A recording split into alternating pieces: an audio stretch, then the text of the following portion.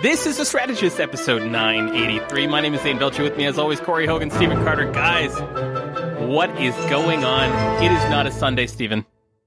Yeah, no, we sometimes record on Sundays, except when, it's Easter Sunday and you're not available. I'm a big Easter guy, so I wouldn't be available. It's true. No, of course not, for sure. Yeah, very reasonable. Yeah. Don't talk crazy talk. Speaking of things that are crazy, Stephen Carter, you've got an announcement for us. Do you not? I do have an announcement. After what can only be described as the ridiculously successful Calgary event, our live show on the day that the leadership results were supposed to be ready on April the, 12th, something like that. Who can remember? We are now doing another live show on the date when the leadership results are definitely going to be announced.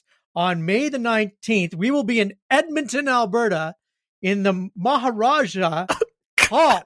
Did I do that right? Did I get it? You laughed right at me. You exceeded our very low expectations. Yeah, I guess that's how I would the put address. it. So here's the thing. The address. Here's the thing. They don't need the address. Read out the address. Here's the thing. Read out the address and the phone number. Actually, listen, can I go back? Yeah, can I go back? Please. Here's what I want to say. Here's what I want to say. We got fucked by the Art Center so hard. We are now trying something different. So we are selling. By the way, still haven't paid us. Do we have any money? No, we don't have any money. You know why? Because they haven't paid us. Because Arts Commons is fucked up. But Jesus Christ. So we're trying a different plan. And this time we're selling our own tickets, right, Corey? Yeah. Is what you've told me. That's great. Thestrategist.ca. You're really hitting the important points here, Stephen. You can buy your fucking tickets. I like that people want to know about our accounting.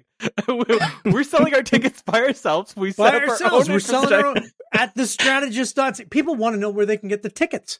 They want to get the tickets. The tickets are at thestrategist. May 19th. The day after the leadership results will be known.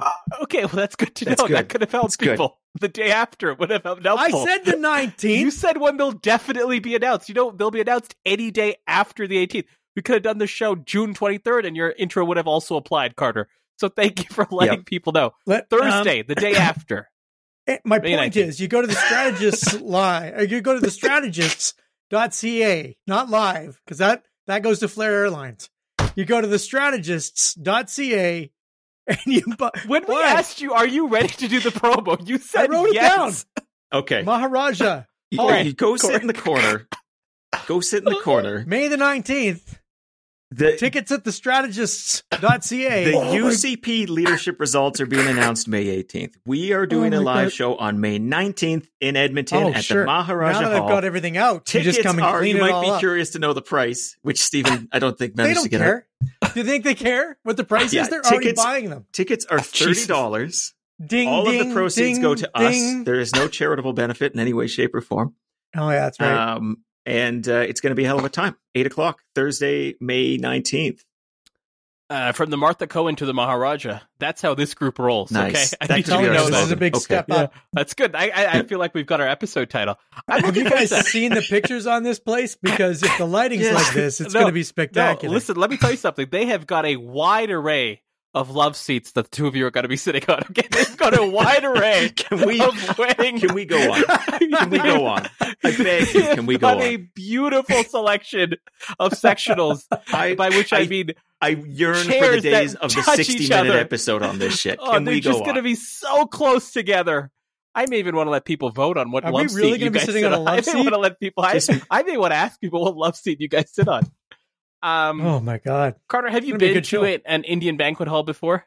Have I? I've been in politics for 20 years. Of course, I've been to the Indian banquet halls. This is true. This is ground zero for all things political. We're looking forward to it. May 19th in Edmonton, Alberta. Tickets at thestrategist.ca. This is a Thursday. This is the day after the UCP leadership review results. We'll have a lot to talk about.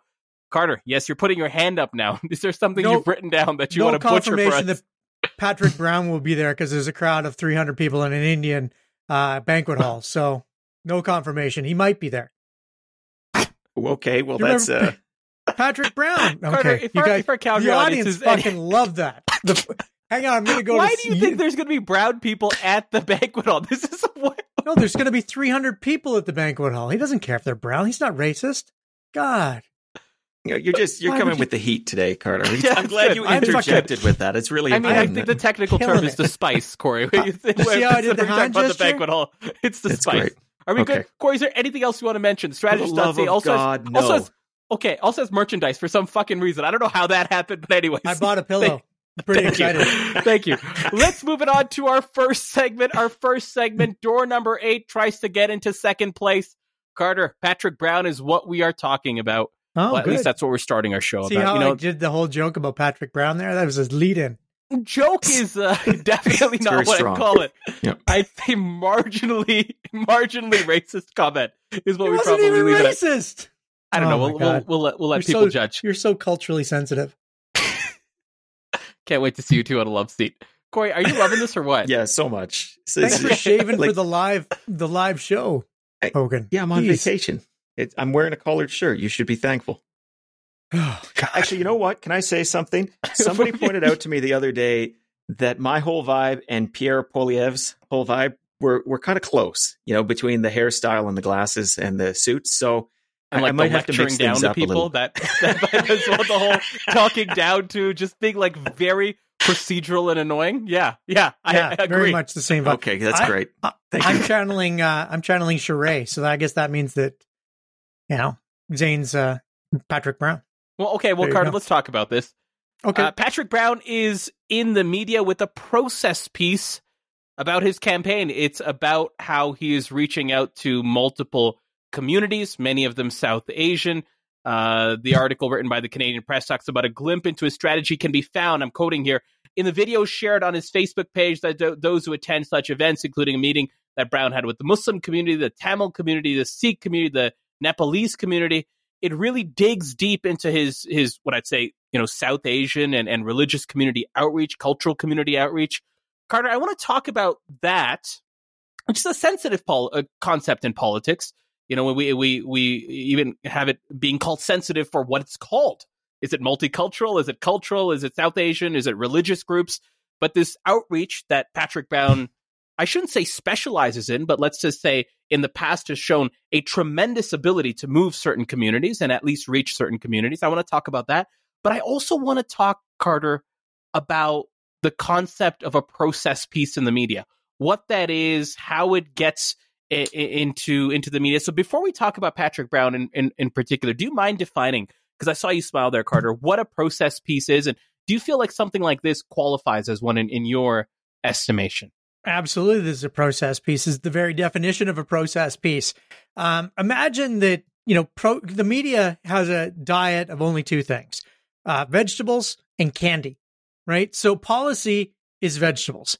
The media don't want to cover policy at all. They don't like eating vegetables. They find vegetables are a little, they don't taste as good. If you had the choice between eating vegetables or eating candy, you would always choose candy. Well, candy in this case is process stories. Process stories have very little to do with anything except the behind the scenes glances. And so, in the Nenshi campaign in 2010, we ran a number of process stories around how we use social media, how we were using an app, how we were the first campaign to really dig in and how important Facebook was.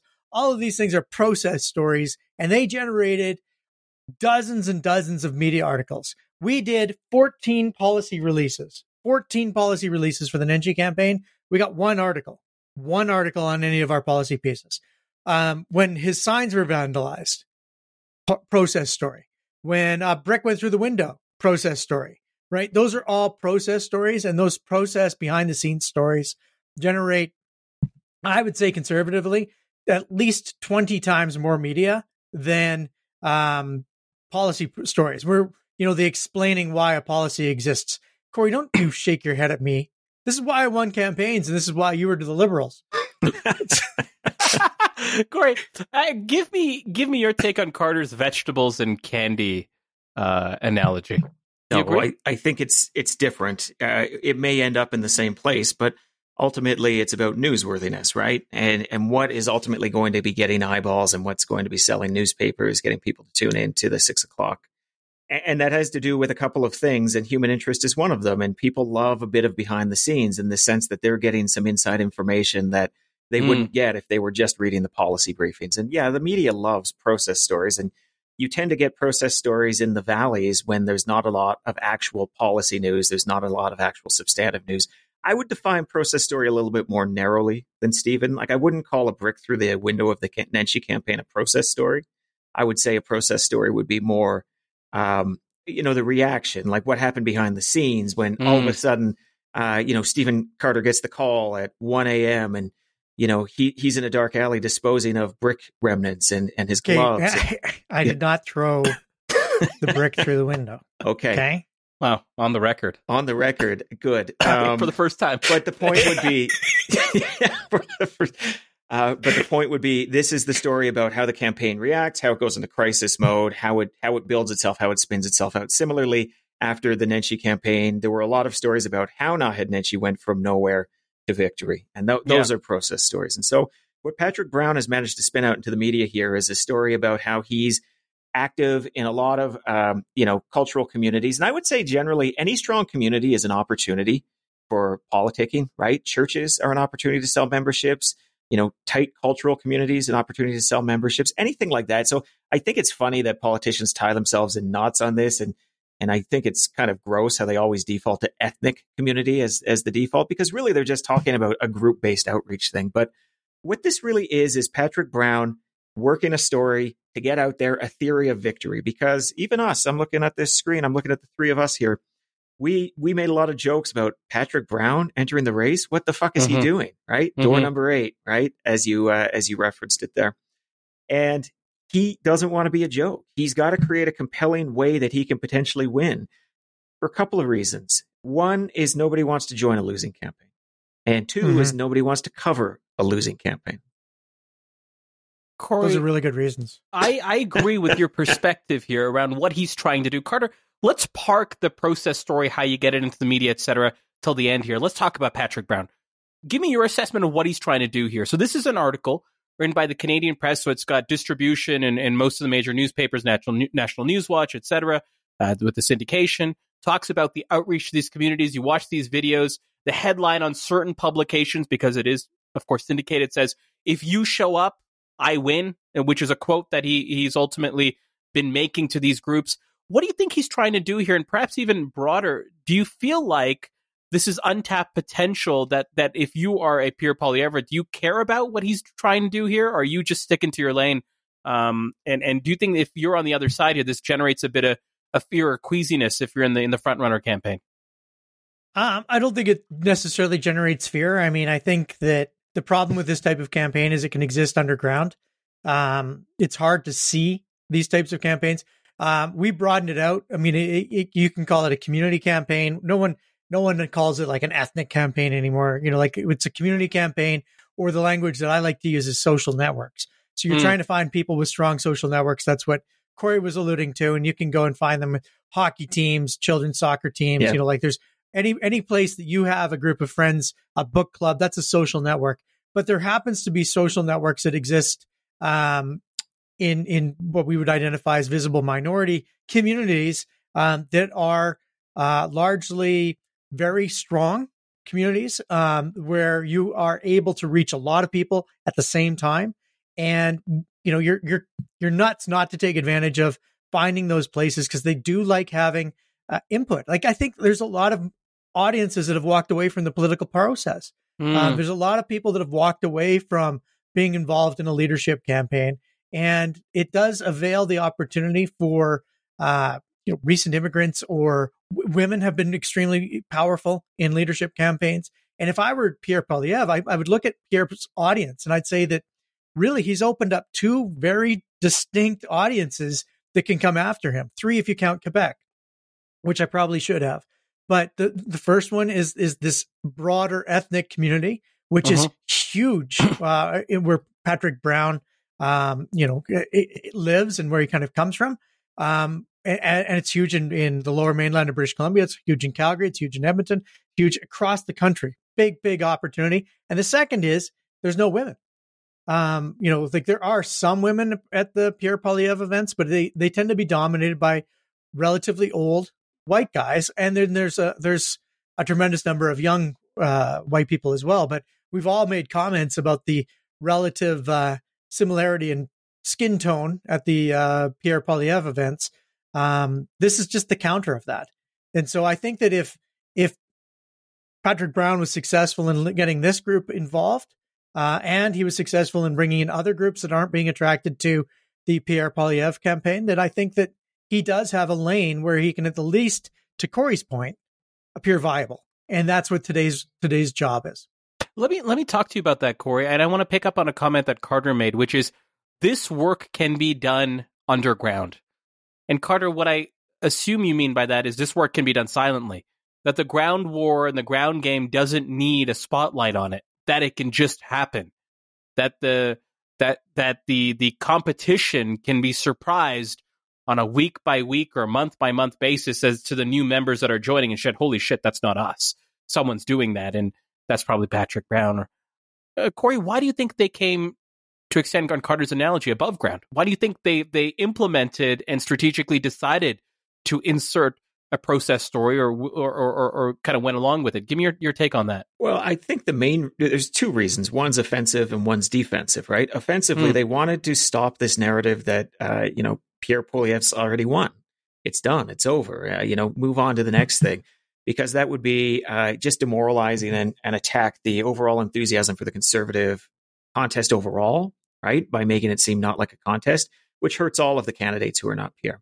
The second is defensive, though. It's because Patrick Brown has not necessarily proven himself to be a credible candidate. Now, he's working the angles. He's talking to a lot of people. There's a lot of podcasts going on right now. There's a lot of guests on those podcasts, on those talking head shows on CBC and CTV saying, watch this guy. He's a sleeper candidate. He's out there hustling. He's selling memberships. Don't forget how he won the Ontario PC leadership in the first place. This is all now in the zeitgeist, and he's strengthening that. So he wants people to think of himself as a credible candidate as well. So those are the two big reasons to do it. But Carter really said the magic word in the middle of his, or at the end of his thing there, when he talked about viability, right? He wants to seem like a viable candidate. And both that offensive and defensive approach speak to viability. The viability of both candidacy against Pierre Poilievre generally and that of Patrick Brown specifically.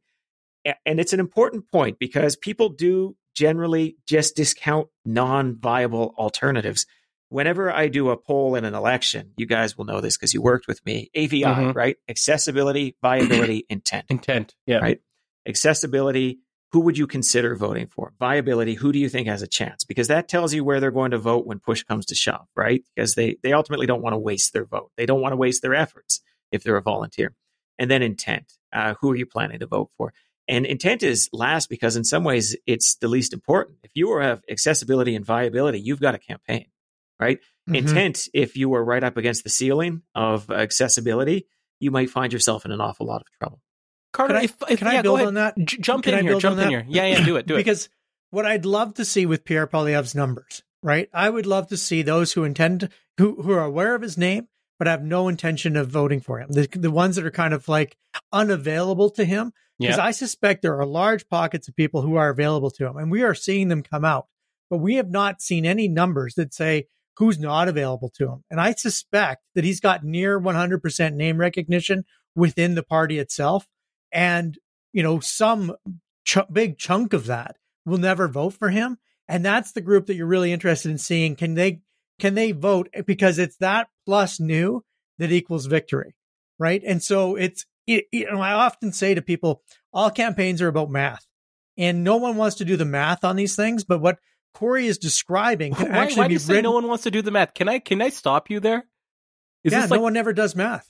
I write a tremendous number of political strategies, right? And in every one of my political strategies, I write out the mathematical formulas that are going to dictate victory depending on the structure of the event, or the structure of the leadership, or the structure of the electoral game. So if you've got 87 ridings in a province, that dictates a type of structural math. If you do a popular vote mayoral, that dictates a strategic math. If you do a popular vote councillor with 4 strong candidates, that dictates a type of math. This math is all different. And the math that exists right now in the Conservative Party of Canada is complex math, right? There are a lot of variables. How many points, how many ridings, how many, what happens in Quebec, what happens in Atlantic Canada. What we're seeing from Pierre looks unassailable. but it's not unassailable if you're looking at the math. And I've looked at the math on these types of races. I mean, Justin Trudeau, obviously cruised to victory when he ran in the leadership at 2015, 2016, but that easily could have been undone. 2014? Anyways, 2014. That could have been undone with the right candidate, because he had a lot of reluctant supporters, people who were waiting to see if someone better came along. And then when there was no one better, they flipped to Justin Trudeau. It was, the math is unbelievable, and it's so important. And what Corey's described as kind of words, I would often describe as mathematical formula. Corey, jump on what you just heard. 2013, actually. Yes. No, I think that's right. It's generally true. I'm not Carter giving the Carter secret sauce and how he runs through things. Maybe I believe it, maybe I don't. I've worked with you for a while. I think generally it's true, but I would say this. It's not so much that people are afraid of the math in the way people don't like to do their taxes or open up Excel ever, right? It's that the math sometimes doesn't tell them the story they want to tell. So I think in general, politicians can move from mediocre to very good simply by following some very basic principles. And one of them is, where are your votes coming from? Who is your accessible universe? Focus on that. Ignore everything else. And what Stephen's talking about is trying to define that throughout campaign strategies, because it's been quite common to run into campaign strategies where somebody says, well, we're just going to do this on the youth vote. And you run the numbers and you go to Statistics Canada, you get the riding profiles, you build it up from FSAs, maybe that's the postal areas. And then you say, okay, but the demographic you think you're going to win with, I've just crunched the numbers and they represent 11% of the population of this area. So what's plan B? And a lot of people don't want to hear that, because that's not the story they told themselves even when they got into politics, right? I'm going to win based on, these people or those people or this coalition. And, when you go in there and say that coalition's garbage, that's not enough. You've got to do more. That can be a bit damaging to the psyche of the candidate. So I'd say most candidates are afraid of that math. They're afraid of that storytelling, because it sometimes means they have to change their behavior, and candidates don't like to change their behavior. Carter, I need to ask you, would you have gone, if you were on this Patrick Brown campaign, would you have gone, I apologize, above ground? Would you have put this story out there? Was now, in your mind, from what you observed, the right time for a process story for him? Absolutely. I think that the right time for a process story is every time. If I can't get regular coverage. Is that actually true? I don't think it's true. It's totally true. Let Carter make his point, and then I want Corey for you to refute it. Why is every time the right time for a process story? Because I can't get them to eat their vegetables. If I can't get them to eat their vegetables, then I have to give them candy. And so if I want my candidate's name in the media, I have to generate process story, because they're not ever going to eat their vegetables. So give me an example. This is punch one. What's the uppercut? What's the second punch for Patrick Brown? If you were advising him, saying you got a great process story on a Monday, right after Easter, on the, after a long weekend, podcasts like this one are talking about you. You can't get them to eat the Patrick Brown policy framework on opposing Bill 21. What's punch number two, Carter? What's the uppercut? Oh, I'd probably try something like we're going to do 27. Over a 3-day weekend, we're going to do 27 1-hour Zoom meetings with big groups.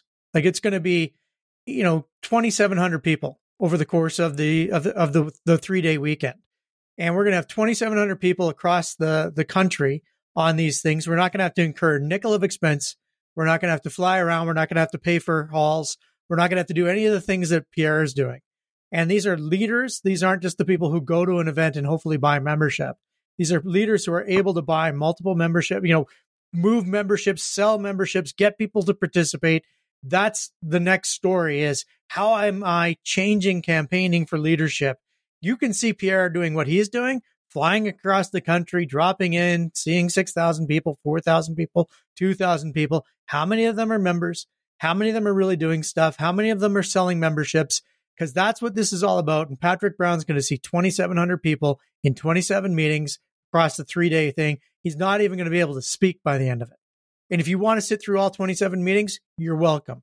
So it's his own lane. It's a different type of virality that you're saying, or rather than the one jump in 6,000, boom, let's move on. This is a different type of intimacy, a different type of virality, and a different type of community connection that you would try to frame Patrick Brown's, I'll go back to the term both of you using, viable candidacy in.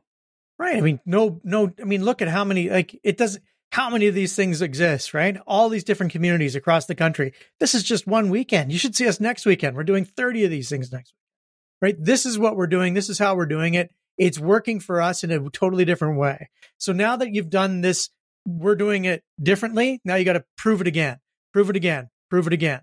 Corey, I'm going to ask you this. I react to this, and then I'll go to your theory on process stories. When is a good time? But react to what you heard from Carter first. Well, that's fine, but that wasn't the answer to your question. Your question was, should you always do process stories? And the answer is fuck no. No, my question was, what would you do next? My question was, what would you do next after this?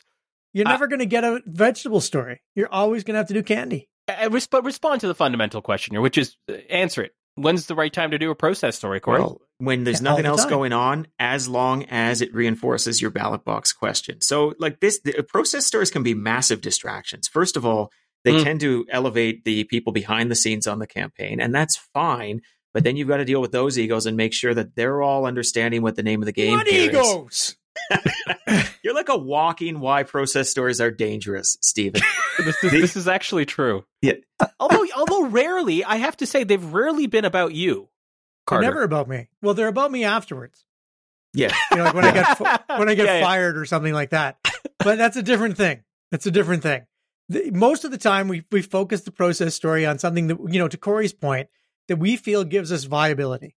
So with Nenshi, we talked all the way through about how we were campaigning differently. And, we were speaking to people where they lived and bullshit like that. Frankly, totally hyped it up. Not really a true story, but you have to tell the story that people want to hear. And that was the story that people wanted to hear. I'm not saying we didn't do communication stories. We did a ton of policy stuff, but no one covered it. So every week. No. But your Corey, overall narrative is not necessarily process stories. Again, this maybe goes back to us having a slightly different definition of process stories. Maybe mine's too narrow for you, but yours is very much, just to remind the audience, really about a bit of the strategy, how things work behind the scenes, how momentum is being built, exactly, that sort of stuff. Yeah, and with Nenshi, it was really about doing politics differently. That was the reinforcing of the key message of the campaign. So in a funny way, on that very specific campaign, yeah, of course, process stories have a supersized place because you are talking about doing politics differently. That is your all value process prop. Stories. Gondek was all process stories. Redford, we did all process stories. I think I'm just realizing that you do process stories. This is the thing. This is what I do. I mean, because I can't get them to eat their vegetables. But the ballot box if you question, had a big enough... what you've talked about is 3 campaigns where you tied the ballot box question to process. Right. Well, when have you ever tied the ballot box question to a policy? Oh, there's been a million times. 1983, like 1987. Like you were terrible. Making up years. 88. Yeah, just 88. 88. Like what the fuck? I'm having trouble with it years today because I'm old. You guys have to understand that. But when is it not a process question? Thank you. By the way, this is the first time on the main feed. We got a soundboard now, people. Is this the first time on the main feed? Yeah, this is good. These poor people. Corey, hold on. Finish your thought here. Yeah. So the egos in the back room that you have to deal with, the reining in of that. But give me your sort of crystallization of when's the right time for a processor. What I heard so far is when there's nothing really going on, and it's still tied to the ballot box question. Do you want to add more to that? Yeah, sure. You know what? In a funny way, I'll hearken you back to a campaign that we both were involved in on different sides in 2012 here. Think about the 28-day campaign. Don't think about the specifics. Think about every day how the newspaper had that section, the Edmonton Journal, where it was, okay, we're going to cover Alison Redford here, and we're going to cover Danielle Smith here, Raj Sherman here, and Brian Mason here, right? They're not doing process stories during a campaign like that. They are doing the policy announcements as they're being spun out throughout the campaign. And everybody is trying to make those individual announcements ladder up into a story, into a narrative. Now, you have taken some process stories on campaigns you've worked on to build your narrative, to talk about politics being different as the cause. But most elections are not actually like that. Most elections are about taking a bunch of discrete policy announcements and saying something bigger with it. And that's true of process stories, to get us back on track here. So when is the right time to do a process story? When that process story reinforces the narrative of your campaign. There are elements of viability that are somewhat separate sometimes, but in a leadership campaign, it gets a little bit muddy. There's no question about that. But isn't this? I mean, you're making this like if you're crafting a campaign story, you should always be crafting it to your ballot box question, right? Everything you're doing should be driving your narrative of that particular story element, that particular story arc. And there are millions of process stories that can fit into your various arcs. It looks like what Patrick Brown is saying is that this Conservative Party needs to be bigger than what, I mean, if you're reading the article, it's not just I'm talking to visible minorities. It's at stake is the brand of conservatism that we're after here. Of course. And the diversity brings us a brand of conservatism that is different. I mean, you can still push that primary message through all of the different process stories that are available to you. I mean, you're pretending like I'm going after a process story that doesn't have relevance to the narrative. But I think you can craft most process stories to have relevance to the narrative. Maybe you can. Most people do not, is my point. Most process stories go off the rails and they become about creating heroes within the campaign. And that's not useful for ballot questions. Heroes within the campaign only work at the end. Afterwards, when you've won, they help you get work afterwards. Yeah, when you are in fact a hero. Carter, hold on. I've got a question for you. Talk to me about process stories when you're down, when it's clear, like this one. I think this is fascinating to me because the narrative is that Pierre Poilievre is a runaway train. Talk to me about how you implant these from a position of strength versus weakness. How do you paper over weakness? You also are, to a previous conversation we had a couple of weeks ago, are leaving it. You don't get to write this story, right? There's a sense of like intermediate, like someone's writing this story. They will cover what they want. This one's pretty positive for Patrick Brown, right? Especially with some of the headlines that we're seeing emerge out of it. But talk to me about the risk of process stories. Have you gotten burnt by them in the past? I suspect you have. You've invited someone in and they've said this campaign is actually not humming. There's nothing here. I'm making shit up. But like, tell me about the risk and how you calculate that from a position of weakness. No, we've had many process stories kind of go off the rails. I mean, again, not to beat the dead horse of the Ninja campaign, but every time we did our process story about how important social media was, Dwayne Bratt would get quoted in the same story saying that social media wasn't that important. And we'd be like, fuck, like we just spent all that time getting a process story in, and it's kind of undone by one quote from a political scientist. But what we came to realize is that our message still got out, and people, tend to write off whatever political scientists say. The holy trinity of political incompetence. Thank you, Carter. Political scientists, pollsters, and pundits. I mean, we are one of those three. We are one of those three. No, we are strategists. Okay, thank you, Carter. Thank you for creating a new category. We try and stay away from punditry. Wait, talk to me about risks. Talk to me about risks, because you've talked about it a bit in your answer. Talk to me about the risk assessments for process stories. Well, I mean, those are basically them, that they don't tell the story that you want to tell. They become a distraction. They just, maybe if you're off message in a process story, at best you are cluttering up the landscape. And if you're asking somebody to remember one thing about you, now the odds are less that it's the one thing you need them to remember. But at worst, they can actually cut against you. They can be a situation where all of a sudden you are telling a story that undercuts your viability, undercuts your brand. Imagine a parallel universe where Patrick Brown did a process story where he said, yeah, you should come see how I'm running my campaign. Follow me around for a day. And nobody's fucking there. Everybody that the reporter talks to afterwards says, I mean, I wanted to come see him and, hear him out because I have some friends who think highly of him, but no, I'm obviously going to vote for Pierre Poilievre, right? Like, shit like that. That's not what happened. And obviously they've done a pretty good job of managing their process stories as this campaign's gone on. Really quite impressive, I think the three of us would have to say. Yeah. But there is always the risk that when you make it about the nuts and bolts, somebody makes it about the nuts and bolts. And at the end of the day, you are trying to tell a story and the reporter is trying to tell a story. You might not be telling the same story. Corey, talk to me about what story you would tell if you are Patrick Brown going forward. You have this how do you, to Carter's 2,700 people in 27 days, what is your strategy for building continued momentum here? Whether it is for outright viability for the membership or for the confidence boost that your supporters, volunteers, donors need to keep the machine going? Well, that depends on where he actually is, right? Yeah. So we're fair. looking from the outside and we're trying to assess and read the tea leaves. There's a couple of things that make me think Patrick Brown is more real than not. One of them is the fact that the Poilievre campaign went after them on the prepaid debit cards. It right? seemed like that. Did they actually explicitly say it was a Brown campaign that they were after on that regard? I suspect it was too, but yeah, that's those a are good question. I just made the assumption just based so did on I. That some was of the exact same assumption I the made. That it was reporting. Yeah, maybe I shouldn't, but great point. Maybe undercuts one of the points I was going to make. The other thing, though, is that it's really. You are getting this volume of process stores. You are getting the tall foreheads in the Conservative Party saying, watch Patrick Brown. And that's tough to create out of literally nothing. It's not that hard to make out of something. It's tough to make out of nothing. And so I suspect that there is something to his campaign. Whether it's enough, that's really quite hard to say from the outside. But assume that it is. Assume that he's actually selling a significant number of memberships.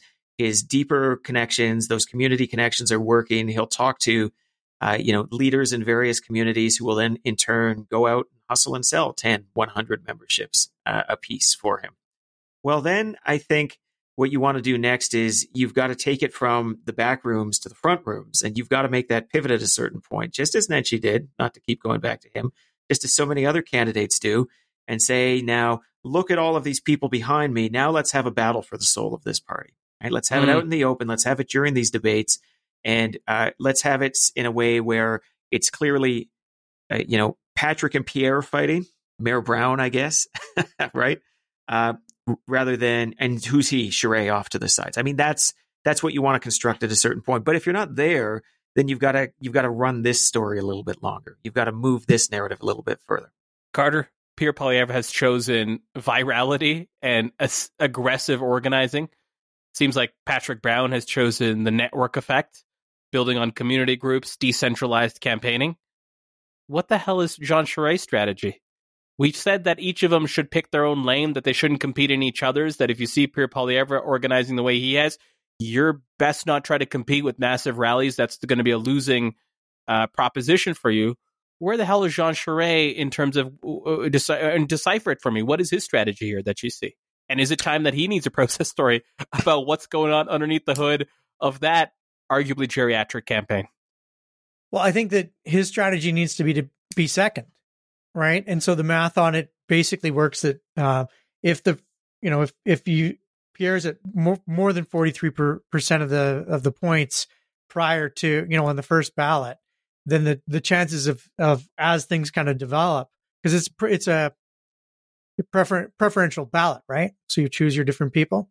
And the way that preferential ballots tend to work is that people who haven't chosen the obvious front runner are never going to choose the obvious front runner. That's the psychology of it. And that's what we've been basing a lot of. Now, obviously that doesn't hold 100% because, first of all, a lot of people don't choose a second person. So those numbers, they creep up. So 43% is the math that I tend to use. So there is a point where Charest or Brown need to be second. And that point is probably 30%. So someone needs to come in with 30% of the vote. And what we've seen from Charest is he's saying, okay, 30% of the vote is essentially Quebec and Atlantic Canada. I'm going to go out and I'm going to dominate in those areas. I will pick up the votes that I can pick up across the rest of the country. And then Patrick Brown should also have his own 30% strategy.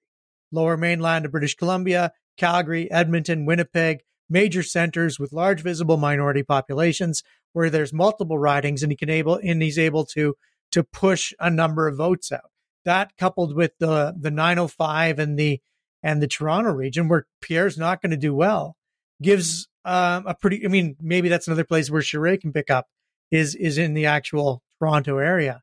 But bottom line, those are all votes available that could get them to the 30% mark.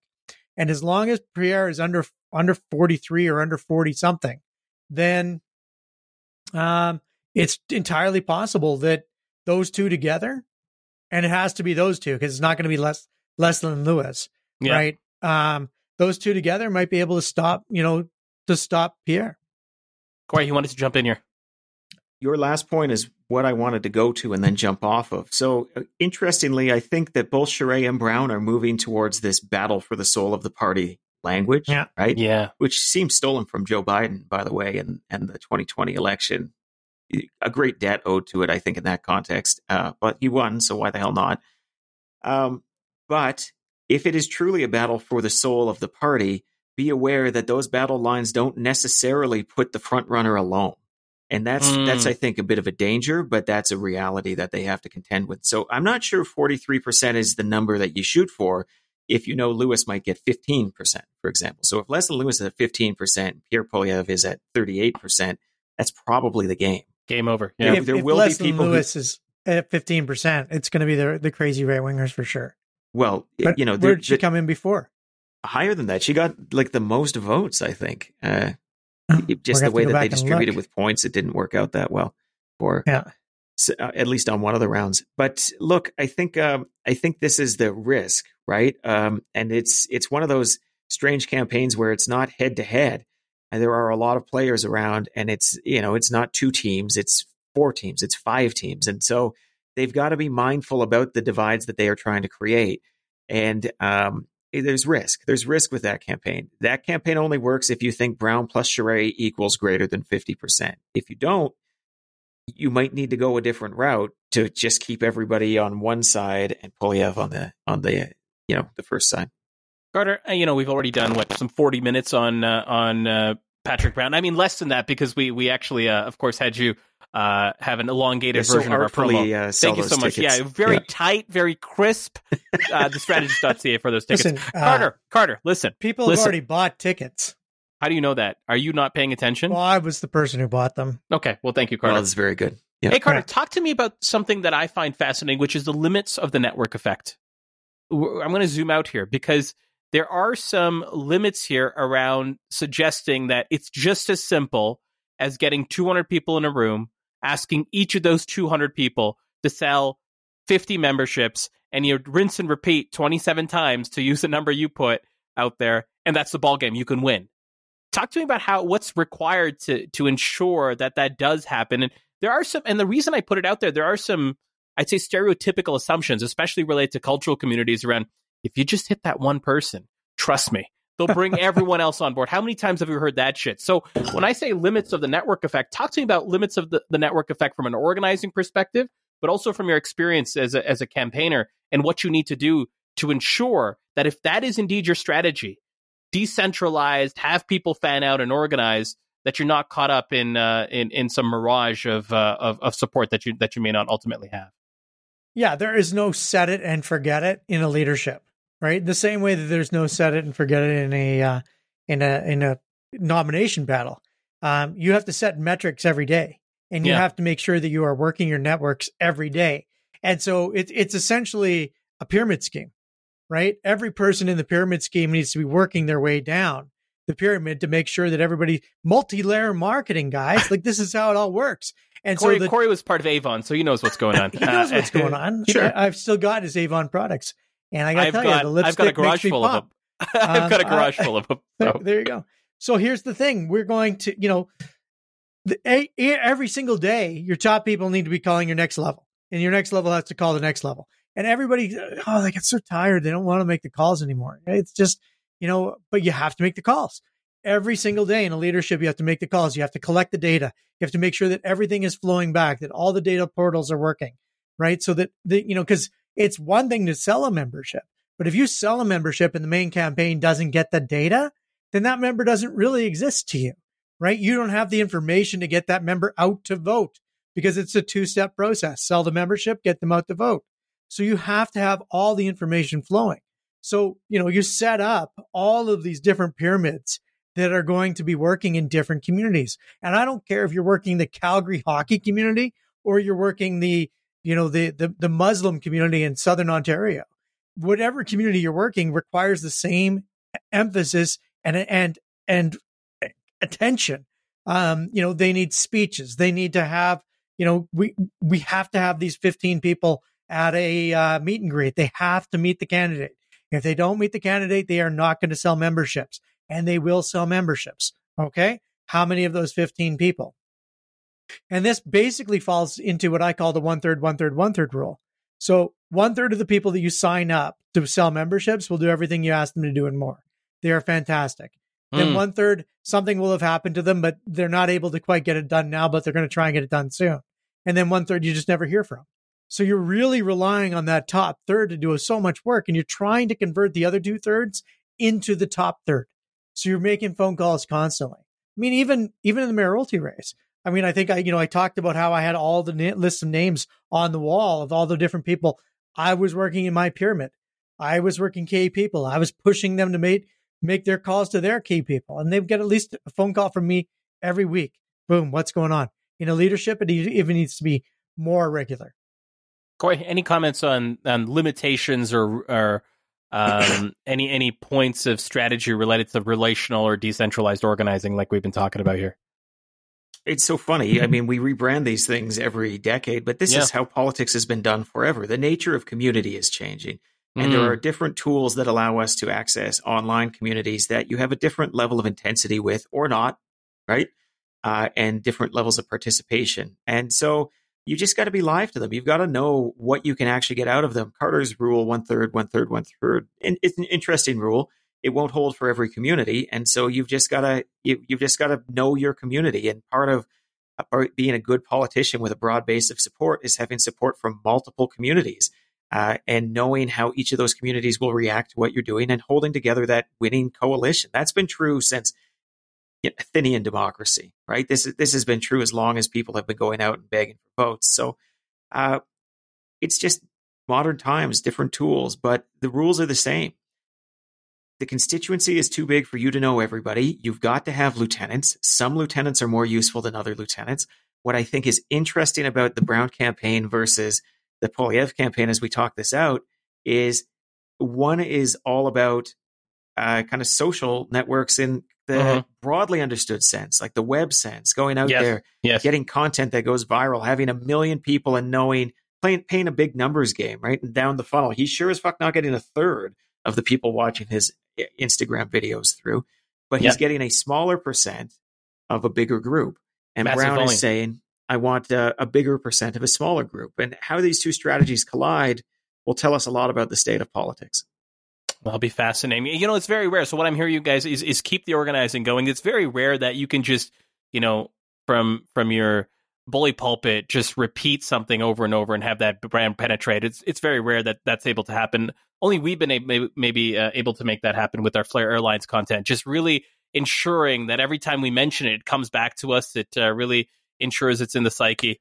Well, in fairness, Carter, it's not going anywhere else. It's not going. Thank you, Carter. Thank you for stepping on the eventual joke that I was about to make. Thank you, Carter. I appreciate that. Let's move it on to our next segment. You were being very slow on your joke, so I jumped in and took the punchline. It's called a build-up. Have you heard of a build-up before, Carter? You may have heard of it from the first 2 minutes. I tried it when I was doing the 2 minutes of the show. You may have heard of it. It's the Maharaja Banquet Hall. People need to know it's a banquet facility. They'll be made nice for them. Okay. But they're not getting food, right? Like, we need to clarify. No, okay, bring your own food, okay? I don't know if you can bring your own food. Who the fuck knows? Bring your own TheStrategist.ca. Let's move on to our next segment. Our next segment, the sixth wave, 6 cents. Guys, we are in the 6th wave of COVID, and it's almost like it doesn't matter, at least in certain places. And I want to revisit our little one sheet. You guys remember this episode? We did in mid-January, our one-pager for how to adapt and adopt to a changing COVID reality. We had 6 points we kind of put on there. The first one was for politicians to follow. If you haven't listened to that episode, I believe mid-January, we put out a guide for here's what politicians need to look at as key principles as related to how to manage COVID going forward. Number 1, don't go too far off the center path. Always acknowledge where that center is. It's always going to be shifting. It's clear right now that center path of where people's appetite and comfort has clearly shifted. Number 2, don't turn off your brain. That these are not just autopilot decisions you make. Number 3, stop focusing on case counts. That's not the metric you need to focus on. I think as a society and culturally, we've maybe moved on beyond that, although there is a few groups and a few organizations, political and otherwise, that are still using that as a key metric. Number 4, focus on downside risk. Understand that there's downside risk to everything that you do. Number 5, it's not all about COVID. Address your coalition. So things like the economy, things like other issues. When we recorded in January, it was, slow burn to try to get to some other topics. But those are all part of what people are considering. And number 5, this almost seems a little, number 6, I should say, don't indulge the unvaccinated. Understand that we live together now, that it is they are our neighbors, our friends, our family, but don't indulge them so aggressively as to let them dictate where you go. I wanted to throw that out there. And you might tell me that this segment only needs 2 minutes, because it might just be, Zane, these are still the same 6 rules for the 6th wave, that everything is the same. Let's move on. But I also want to hear from you to say, are there any tweaks you'd make based on the reality you see today, based on the fact that certain cities, the one perhaps that we live in, it seems like life has moved on. Other cities in our country, and if not the world, now conversation of reintroducing masking. Shutdowns and lockdowns are happening in other parts of the world right now. So I want to kind of reintroduce this one pager and see, hey, what are you keeping? What are you tweaking? Corey, let me start with you. Let me end with that simple frame. What are you keeping? What are you tweaking? As you're reading through the list, there's not a lot I disagree with at this point, but they all hit a little bit different now that we're going into the 6th wave. Yeah, like don't turn off your brain remains good advice. But at the time it was meant to be, don't autopilot on what was working before. Correct. That remains true. But now almost in the opposite direction. So yeah, we had a lighter go with Omicron than some feared. It wasn't as bad as the Delta wave. But that doesn't mean that every future wave is destined to be less and less, right? And so don't turn off your brain. Continue to watch the numbers. Continue to look at the wastewater. Use the data points available and make public health decisions based on them. So that, like I said, hits different, but I think is still good advice. Not just for COVID, let's face it, across the board. Yeah. Stop focusing on case counts. It's a little different now that we've stopped focusing on case counts, but I think it's still right. We've got to be looking a little bit broader on that because A, the case count numbers are garbage because they mean nothing when nobody's able to report them. Yeah. And B, really because we are now so largely vaccinated. Even a province like Alberta, where we lag the rest of the country, we're better than a ton of jurisdictions if you cast more globally. And so it's different, right? The severe outcomes are more what we've got to worry about. Focusing on downside risk remains the advice, but it's the downside risk has changed as public appetite has changed, as public attitude has changed.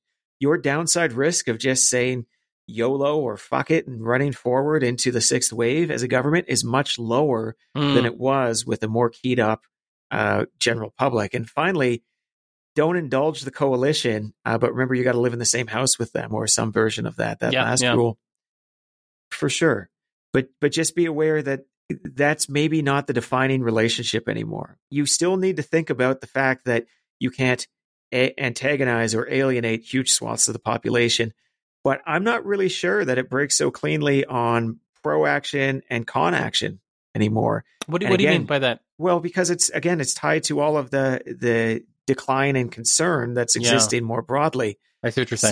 So the things that you had like such a clear divide before, right? Like you were on this side or you were on this side. Now I think there's an awful lot of people saying, I don't know, isn't it kind of over? I mean, I had COVID. It wasn't so bad. My neighbors had it again. I mean, would I even know?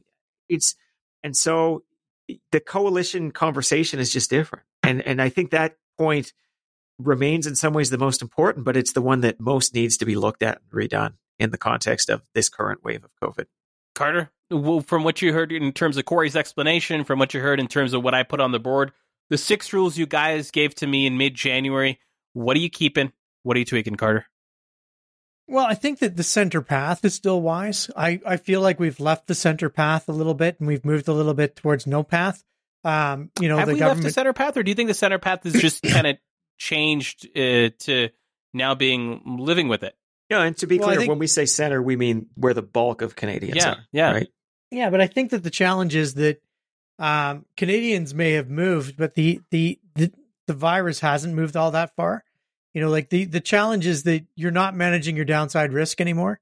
When you add those two pieces back together, The downside risk, wasn't that long ago that 1 or 2 deaths a day were really getting a lot of attention.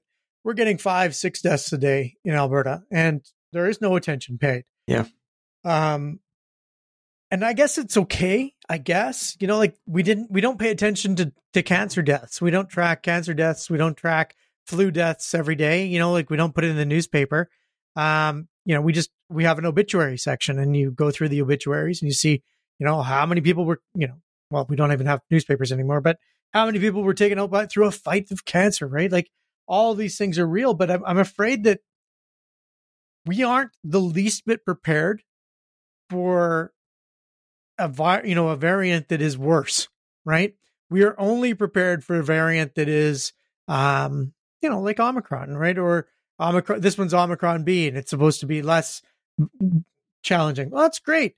This is if this continues to move like the flu, then everything is fine. But it doesn't necessarily always just move in a straight line. That is where I'm afraid that we're making assumptions right now. Well, this is where we have the opportunity to say, is there another rule? Is there another philosophy or principle you want to throw on the list? Carter, you want to jump in? I just want to reemphasize them. I want to focus on the downside risk more, but I'm also keenly aware that it's not about the case counts all the time, and it's not about, it's not all about COVID. I want to resume my work. I'd like to see we had a great live event. We wouldn't have been able to have that live event last year. That was fun. It was fun for us. It was fun for the audience. We were all in the room together, and we all could get COVID, but we chose to do it because it was something that we valued. And I know that a few people bought tickets and didn't come. I know that a few people got nervous with the case counts rising, and I don't want to scare anybody. I don't want anybody to be scared. But I also don't want people to just be, just so accepting of this that we just ignore the fact that at some point it could get really bad again. Corey, is there any rule that you're adding to the mix right now?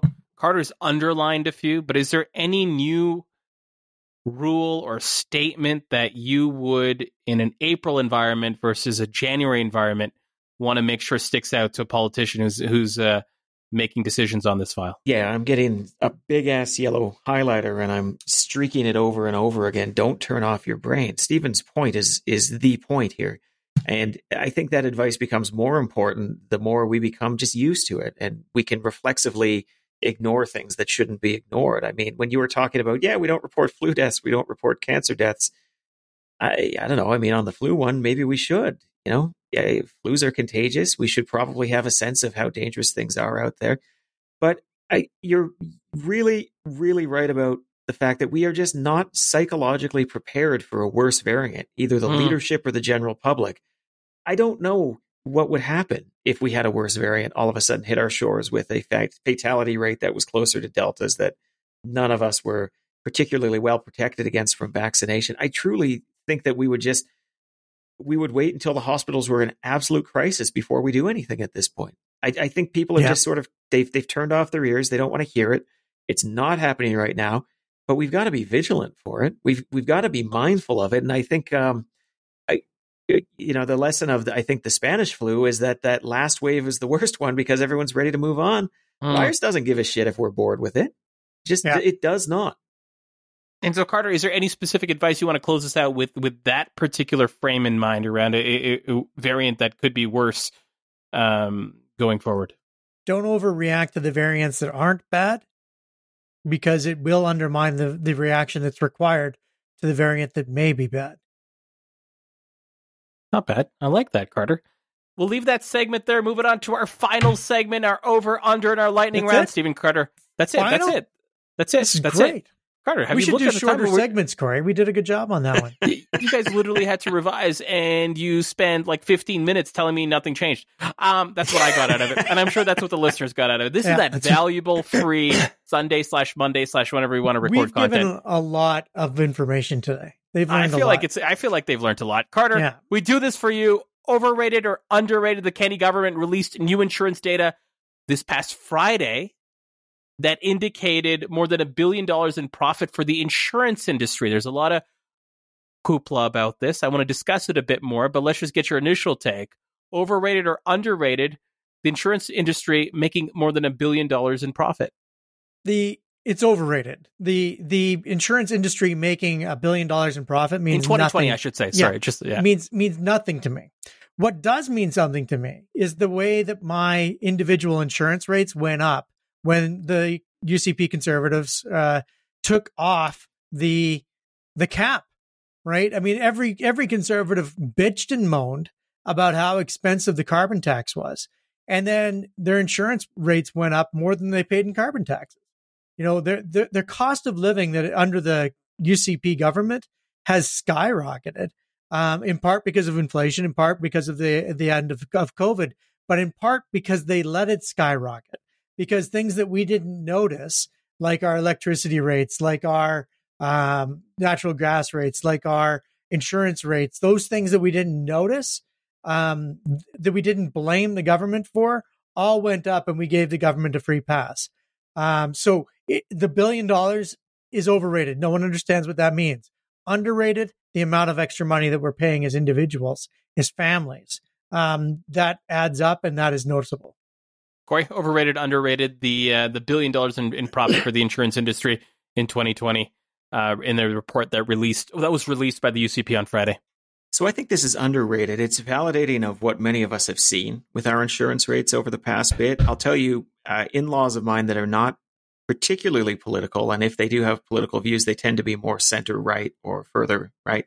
They talked about their bills going up. They were mad about insurance rates increasing. This is something people notice because the funny thing is, so many things in our life, when we get inflationary moments, it's just, it passes so slowly, or it passes in a way without ceremony. You go to the grocery store and you're like, oh, that's funny. Rice Krispies are more expensive than they were last time. Or that's annoying. The price of milk has gone up. Insurance, they are legally required to send you a big bolded notice a month before it comes up saying, by the way, next year it's going up a lot. Have fun. And A, big price. B, big ceremony around delivering you that price, at least relative to most other purchases that we do in our life. So it's something that people notice, and this validates that.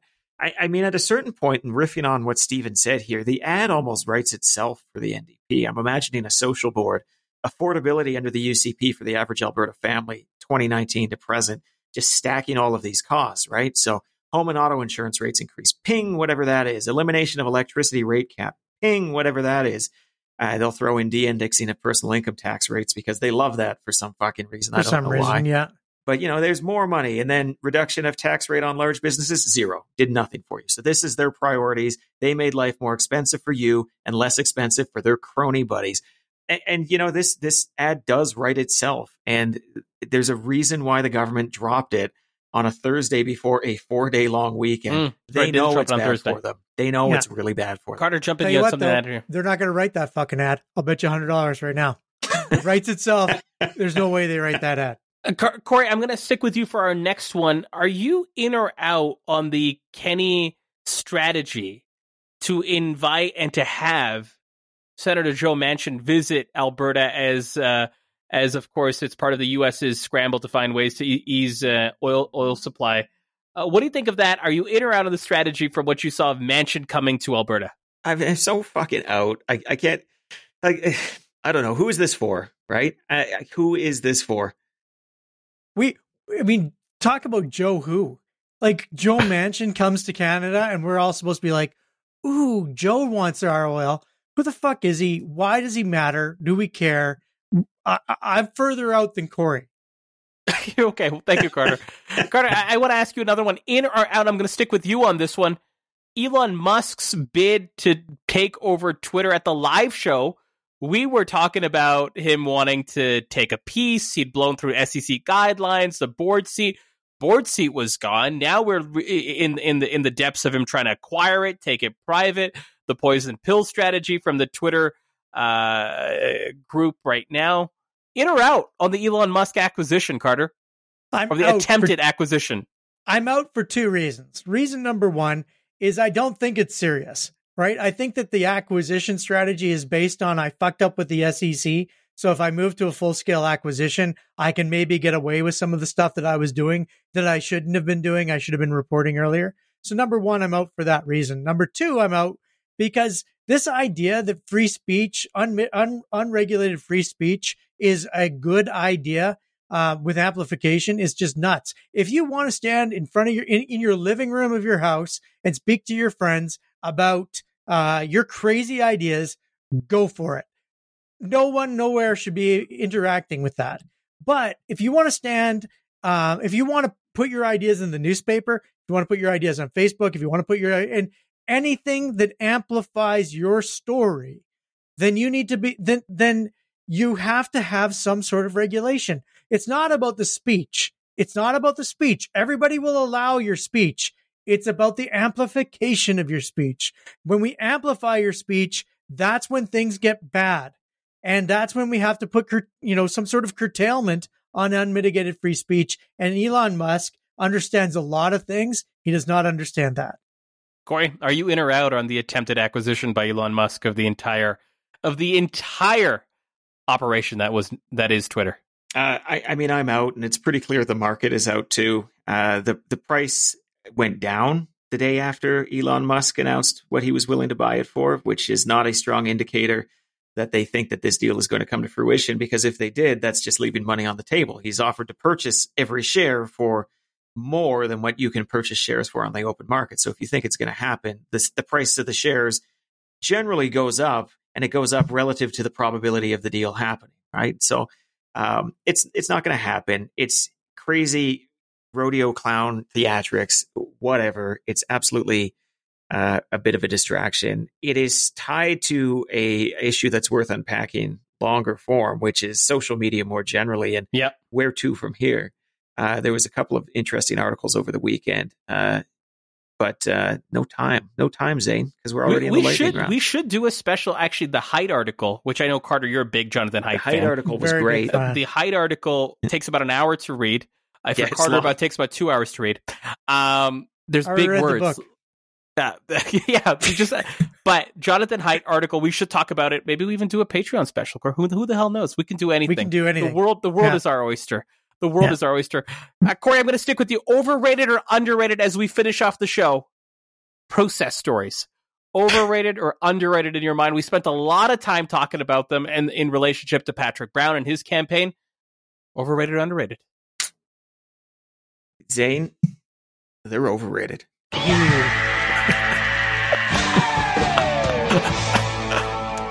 How come we don't have our own soundboard? We only paid for one soundboard. We only paid for one. Yeah, we're not going to pay for more. Carter, overrated, underrated process stories. Well, I'm a little disappointed he didn't take his glasses off and do the whole. I should have. That would have worked really well. Audio medium, though, Stephen. Yeah, well, except we're doing a video, aren't we? Right now. Yeah. So thanks for forgetting. Underrated process stories are ones you can get coverage on, and a story that actually happens is better than a story that doesn't happen. Hey, let's put that on a mug. Huh? Who's with me? Thank you. Thank you. Carter, as we wrap up, I'm going to give you one more chance. Let's just pretend it's the top of the show again. We have a special announcement to make. I'm going to throw it over to Stephen Carter. Carter, what is that special announcement? 8 p.m. May 19th, the Strategist live in Edmonton at the Maharaja Hall. Tickets available at thestrategist.ca. Only $30 each. No service fees. Nothing goes to Arts Commons. Buy your tickets today. We will sell out, guaranteed. That was better. That was better. To take Carter. We're going to leave it there. Yes. Okay. Jesus. We gotta wait for the applause. Take your moment, Stephen. Thank you very much. Thank you. Live recording of our live show. That's the applause. Oh my God. We're going to leave it there. That's a wrap on episode 983 of The Strategist. Corey, do we have some music? Is this going to be a professional operation? He's not. He's not going to get... It doesn't start this soon, my man. Oh, okay, well, it's just a lot of lag between the round of applause and this. Okay, you do your thing. Yeah. You do your thing. You do your that's a wrap thing, and I'll come in at the right moment. Oh, look, he's going to try to come in. That's a wrap on episode 983 of The Strategist. My name is Zane Velji. With me, as always, Corey Hogan, Stephen Carter, and we'll see you next time.